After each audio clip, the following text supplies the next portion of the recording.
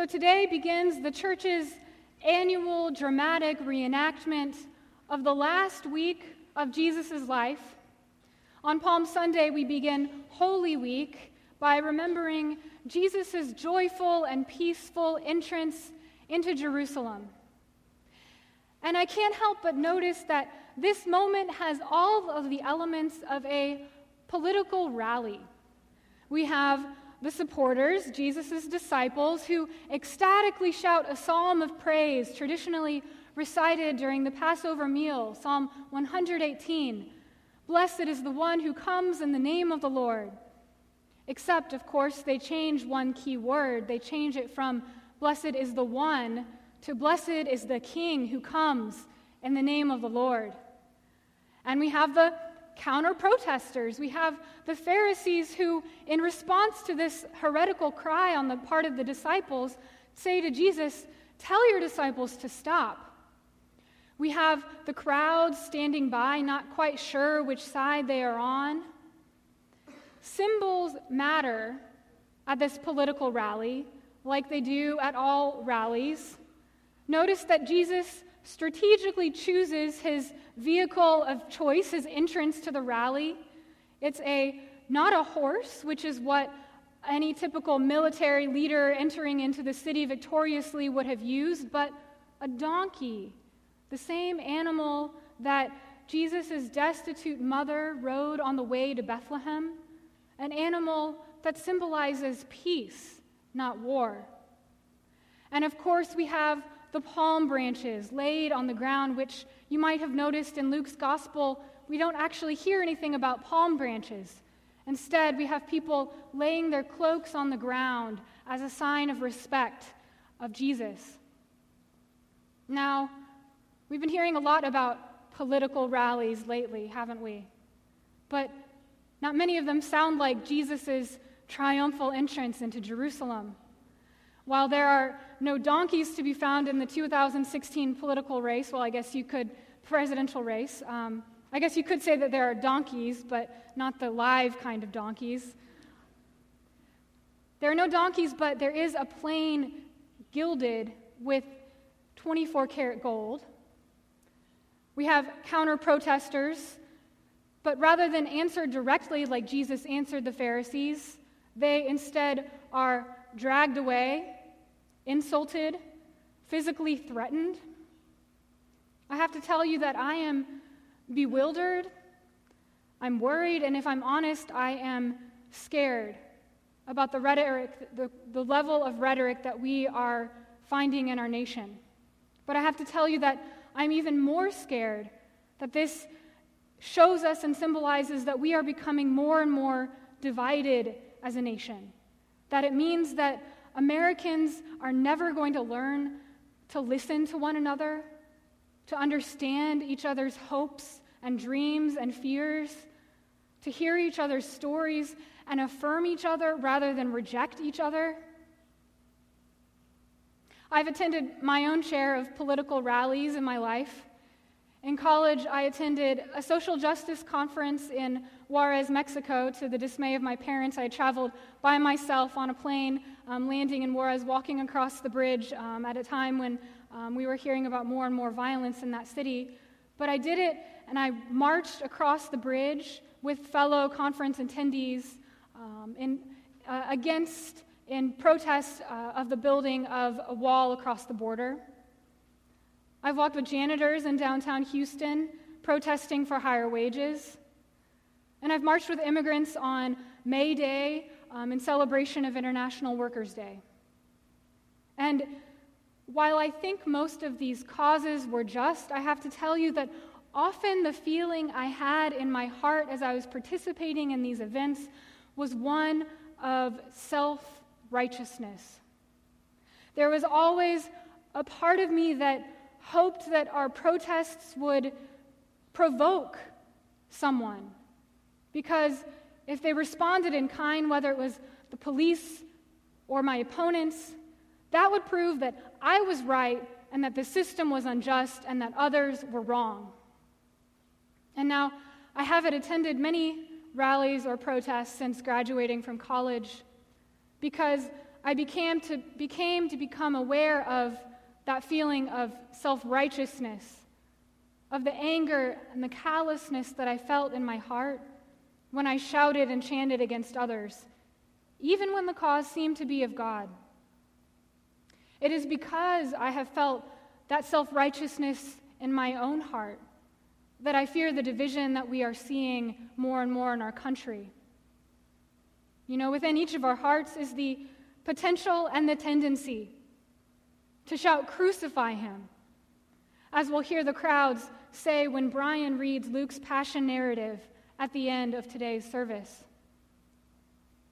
We tell and we retell the story of Christ's passion every year, not because we're morbid, not because we're voyeurs of violence, but because the depths of Holy Week force us to grapple with the hatred, with the intolerance, with the desire that each of us has within ourselves to kill God. We tell the Passion story not because we like it, but because, as Pittman McGehee says, the Passion Week narrative is truth, a sanguine truth. Sanguine means blood-colored. One who is of a sanguine personality, has a humor of clear optimism, hope, and is passionate. After journeying to the cross and examining our hearts, I hope that we will discover that a passionate shout does exist within each of us. There are times when we must shout like the disciples upon Jesus' triumphal entry into Jerusalem, because we feel that those shouts come from a place that only God can give voice to. There are times when we know that even if we did not say something, the stones would shout the message that all of creation groans in agreement. And today is one of those days. Now is one of those times to proclaim that abundant life is not through building walls. It's not through speaking hatefully. And it's not through amassing wealth. The way to abundant life is the way of Jesus, the way of the cross, and the way of peace. This week, the House of Bishops of the Episcopal Church gathered for their spring meeting. As you know, the leaders of our church often struggle to agree, but this week, the bishops unanimously approved a word to the church. And I'd like to share this statement with you because it is important, and it is a shout that God has given voice to. The bishops write, "On Good Friday, the ruling political forces of the day tortured and executed an innocent man. They sacrificed the weak and the blameless to protect their own status and power. On the third day, Jesus was raised from the dead, revealing not only their injustice, but also unmasking the lie that might makes right. In a country still living under the shadow of the lynching tree, we are troubled by the violent forces being released by this season's political rhetoric. Americans are turning against their neighbors, particularly those on the margins of society. They seek to secure their own safety and security at the expense of others. There is legitimate reason to fear where this rhetoric and the actions arising from it may take us. In this moment, we resemble God's children wandering in the wilderness. We, like they, are struggling to find our way. They turned from following God and worshiped a golden calf constructed from their own wealth. The current rhetoric is leading us to construct a modern false idol out of power and privilege. We reject the idolatrous notion that we can ensure the safety of some by sacrificing the hopes of others. No matter where we fall on the political spectrum, we must respect the dignity of every human being, and we must seek the common good above all else. We call for prayer for our country that a spirit of reconciliation will prevail, and we will not betray our true selves." The bishop's statement is a political statement. To be a Christian is to be political. The root of the word politics is polis, Greek for city. Jesus and his disciples made a political statement by leaving the margins of Galilee and entering the city of Jerusalem. Jesus went to a place of power, the temple, where he answered a political question. Is it lawful to pay taxes to the emperor?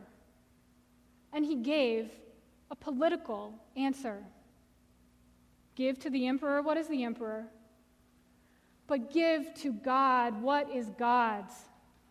And by stretching his arms on the cross, he demonstrated what it means to give to God what is God's, one's whole life. So today, embrace your Christian politics, wave your palm branches, and shout. Shout so that the message of love is stronger than the message of hate. Shout because the stones would shout if you didn't. Shout joyfully with the disciples today because of the powerful deeds that Jesus has done and has yet to resurrect in your own life. Shout with joy because the King of Peace has entered Jerusalem on the way to the temple where he will teach us about the kingdom of God, on the way to his Last Supper, where he will teach us how to be community, to the cross, where he will teach us how to love, and to the tomb, where he will teach us how to hope. Shout with passion about the God of passionate love. Amen.